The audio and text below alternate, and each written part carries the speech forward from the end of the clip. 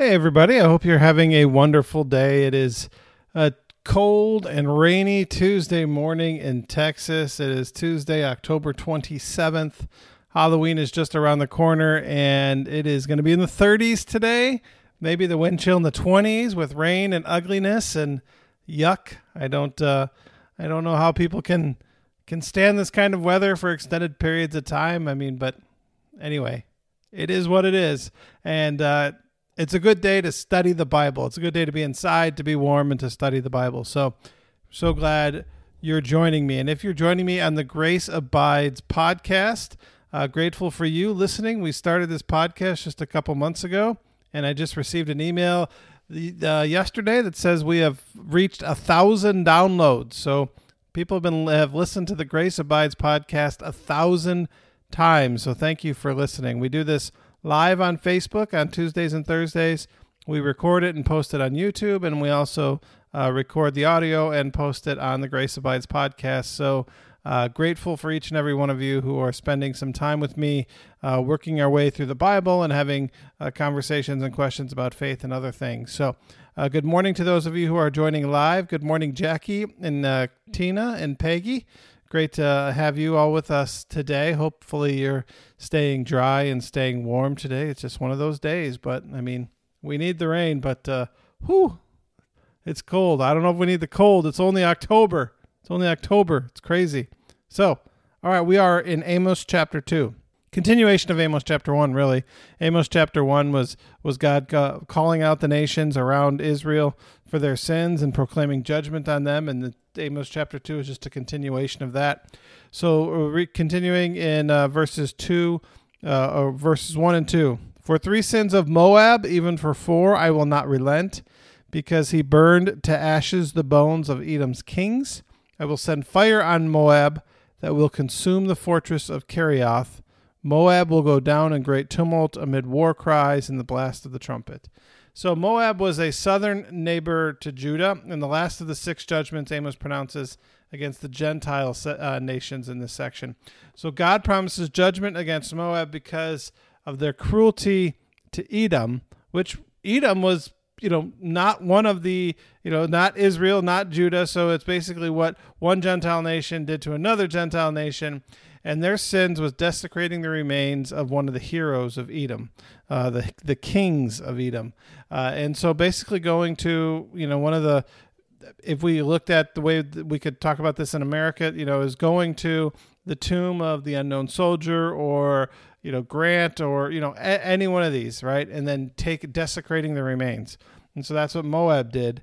And so that's, that God is proclaiming judgment on Moab for doing something like that. Just evil. Why to desecrate the remains? That's just, why would you do that? I know that it happens, and it's just one of those things. Like, why would you? Just whatever. So it's crazy, yes. But so that's what Moab did, and God was not happy about it. So through Amos, God pronounces judgment against the people of Moab. Had a few other people jump on. Good morning, Dee and Julie and Patty. Julie likes a little chilly weather. I do enjoy my winter wardrobe. I will not lie. I like putting on the sweatshirts and the long pants. It's, I don't know. After wearing shorts every day for 8 months, it's just kind of nice to use that stuff. But it is cold. It's really cold. I don't know if you've been outside, but it's really cold. It's like, I used to live in Vermont. I've lived in the Northeast. I grew up in Michigan, and I've seen like below 0 temperatures. But when you go out in Texas and it's like in the 30s and you got a wind, it's just cold. It's bitter cold. I don't know. Maybe I'm getting soft. Maybe I'm a wuss. That's okay. All right. Verse 4. So remember that at this point in time, Israel is divided. There's Judah and there's Israel. So verse 4, this is starting the Lord's judgments on Judah. This is what the Lord says. For 3 sins of Judah, even for 4, I will not relent, because you have rejected the law of the Lord. You have not kept his decrees, because they have been led astray by false gods, the gods their ancestors followed. I will send fire on Judah that will consume the fortresses of Jerusalem. Okay, so up until this point, we've seen God's judgment applied against all the Gentile nations that surrounded Judah and Israel. But now, the same judgment and the same formula is going to be applied against Judah, the people of God. And you think, well, wait a second. It seems like if you're listening to Amos, you're loving what he has to say, because he's coming out against all your enemies, right? He's saying the Lord's going to do all this bad stuff to all these people around us who have done bad things. So you're like, yeah, I can get on board with this. And he's like, and now Judah. And you're like, whoa, wait a second. They're not bad people. They're like us. They're God's chosen people. What do you mean God's going to bring judgment against Judah? It's easier to rebuke the sins of those who aren't followers of God. It's easy to look at people who are out there, who are atheists, or people who we just know aren't believers, and to look at what they do and say, well, they're a bad person. They're a bad person because they don't believe in God. They don't have faith. But then we see people who are followers of God, people who come out and we know who have faith, and they make mistakes. And it's like, it's harder to say something about them, right? We don't want to point out sins among God's people, right? We don't want to do that. It's easier to do it people who aren't faithful, people who aren't believers. So what is Judah's sin? Well, that they rejected the law of the Lord, that they rejected what God told them to do. And so we see we have a higher accountability, a higher standard for God's people than for the other nations, right? The other nations were rejected and they were proclaimed judgment against them because of the evil things they did, right? Because of the things they did. What did Judah do? Judah did the opposite of what God asked them to do. And so we don't have a specific, they were led astray by false gods, but we don't have a specific sin that they actually committed, right? We just know that they did not do what God told them to do. They didn't. So they heard what God had to say and they said, no, we're not going to do that. We're not going to do that. And so it doesn't give us the exact words or the exact actions, but we know that they did not keep his decrees. They have led astray by false gods. And so it's, their sin was that they rejected what God had to say, rejected the law, which, it's a higher standard. It's basically the sins of the individuals within that community, instead of the sins of the nations, which is what we've had now from Moab and going back through chapter 1. So Patty's got chili in the pot, so we're all doing lunch at Patty's house with chili. Oh man, everybody loves the cold. And Tina's got chili going too. Good morning, Margaret. Glad to have you with us today. Oh, it seems like chili is the way to go today. Okay, and now, if you live in Israel, up until this point, you're like, okay, so all the bad people around us, the Lord has judged. Oh, and now the Lord has something to say about Judah. That's okay. Whatever. But now it comes that Amos has something to say to the people of Israel. Amos has something that Israelites don't want to hear. So this is what the Lord says. Verse 6 through 8. This is what the Lord says. For 3 sins of Israel, even for 4, I will not relent. They sell the innocent for silver and the needy for a pair of sandals. They trample on the heads of the poor as on the dust of the ground and deny justice to the oppressed. Father and son use the same girl and so profane my holy name. They lie down beside every altar on garments taken in pledge in the house of their God. They drink wine taken as fines. Okay, let's parse this out a little bit. These are big time sins. So there was injustice of the rich against the poor, and the rich took advantage of the poor. They sold the innocent for silver. Hello, who's this? Who sold the innocent for silver? This is Judas, right? Judas sold the innocent, gave Jesus up for silver. The needy for a pair of sandals. They trample on the heads of the poor, deny justice to the oppressed. denying justice to the oppressed. I mean, we have a long history of doing that in our nation, denying justice to the oppressed. We do. I mean, we do. You can see examples of this happening this week, right? Native Americans told that they can't vote because they don't have a driver's license with an address on it, because Native Americans have P.O. boxes instead of addresses. And so I don't know if it was in South Dakota or North Dakota, but I mean, we see this. We see this for, children who have been separated from their parents and now we can't find their parents. I mean, if you're going to separate kids from their parents, you need to be able to figure out how you're going to get them back to their parents. Right? Justice for the oppressed. Father and son use the same girl and so profane my holy name. Sexual immorality, perversion. It just, standards once accepted were now disregarded. Father and son using the same girl. That's just wrong. That's right. That's wrong. So then they lie down beside every altar on garments taken in pledge. In the house of their God, they drink wine. So this is idolatry, right? Exodus 22 verses 26 to 27. If you take your neighbor's cloak as a pledge, return it by sunset, because that cloak is the only covering your neighbor has. What else can they sleep in? When they cry out to me, I will hear, for I am compassionate. So basically, this is, if your neighbor says, I'm going to do something, or let me borrow $10 and I will give you my jacket, right, as collateral, then if you take the jacket, you need to return it by sunset, because what else can they sleep in, right? They'll be cold. So this whole picture is overwhelming. It's Amos pictures a man committing sexual immorality with a temple prostitute, the same girl his son visited the day before, keeping warm with a garment extorted from the poor, toasting his success with wine bought with money dishonestly gained.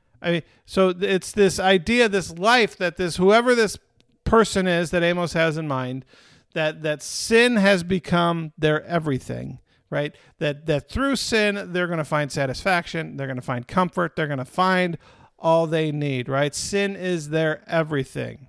They have gotten rich off of other people's oppression and injustice.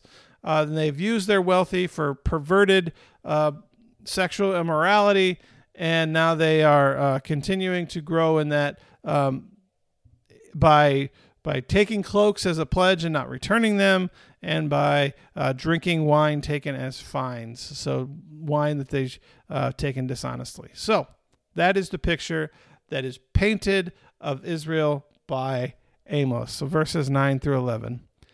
Yet I destroyed the Amorites before them. They were tall as the cedars and strong as the oaks. I destroyed their feet above and their roots below. I brought you out of Egypt. I gave you the land of the Amorites. I raised up prophets from among your children and Nazarites from among your youth. Is it not true, people of Israel?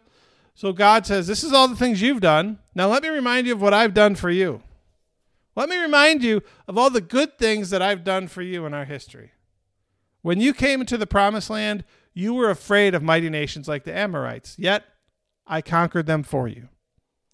Gratitude should have kept you humble, should have kept you obedient, should have made you listen to what I have to say, but it didn't. I brought you out of Egypt. I raised up prophets for you to turn you back to God, but you ignored them. I did all that I can for you, and your gratitude is lacking. Your obedience is lacking. Makes us think, well, what has God done for us, right? What has God done for us, and how are we showing God gratitude for all that God has done for us? If I asked you to make a list, what are the things that God has done for you? Can you come up with a list? If you sit and think about it, I would hope that you could. And as you look over that list, I would hope you would say, wow, God has done a lot for me. And I should probably live my life with more gratitude and more obedience to what God would have me do. And then verse 12, but you made the Nazarites drink wine and commanded the prophets not to prophesy. This is a big problem. Making the Nazarites drink and commanding the prophets not to prophesy. So the vow of a Nazirite made a special vow of dedication unto the Lord. They wouldn't cut their hair. They wouldn't drink wine. Samson was a Nazirite. It says, you made them drink. Basically, they were trying to fulfill a vow made to me, and you wouldn't let them do it.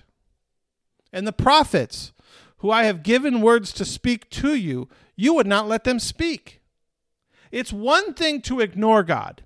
It's one thing to live your life in such a way that you want nothing to do with God and you're not going to listen to God and all that stuff. It's one thing to do that. It's another thing to get in the way of others as they're trying to be obedient to God, as they're trying to live out their life, the vow that they've taken to God, as they're trying to speak on behalf of God, to not let them speak.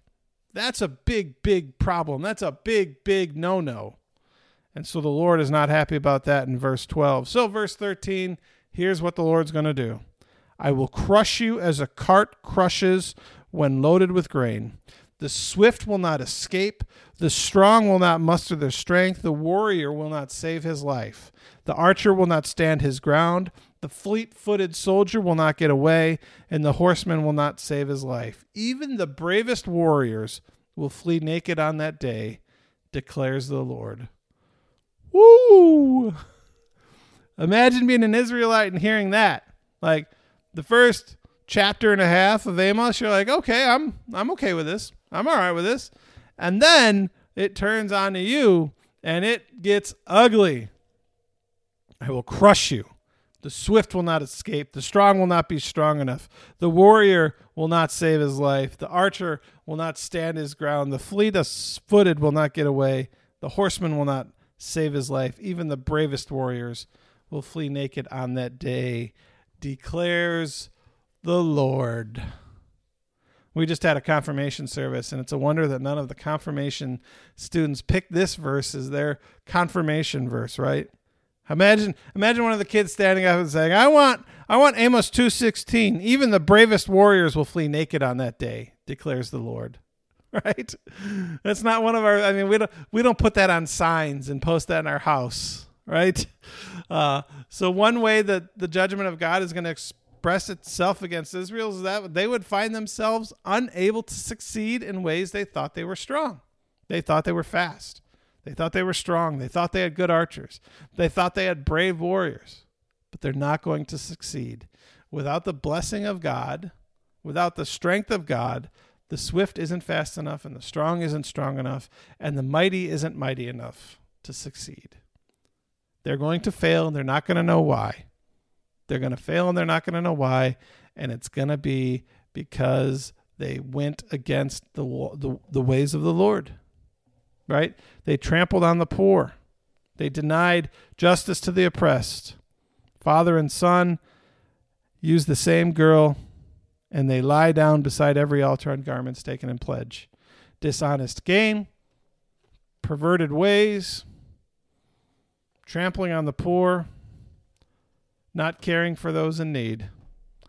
That's what they did, and the Lord's not having it. And the Lord's not having it, declares the Lord, according to Amos. So, we will stop there. We will stop there, Amos chapter 2. On Thursday, we will do Amos chapter 3. Thanks so much for joining me. And if you're on the Abiding Grace Facebook page joining us, it is All Saints Week, so we are going to be posting every day throughout the day. We're going to be posting different pictures and remembrances of the saints who we've lost in our congregation. And just encourage you, if you're listening from home, if you're member of a different congregation, to take this week and to think about those who you've lost in your life, maybe in your congregation, people who have been important to you.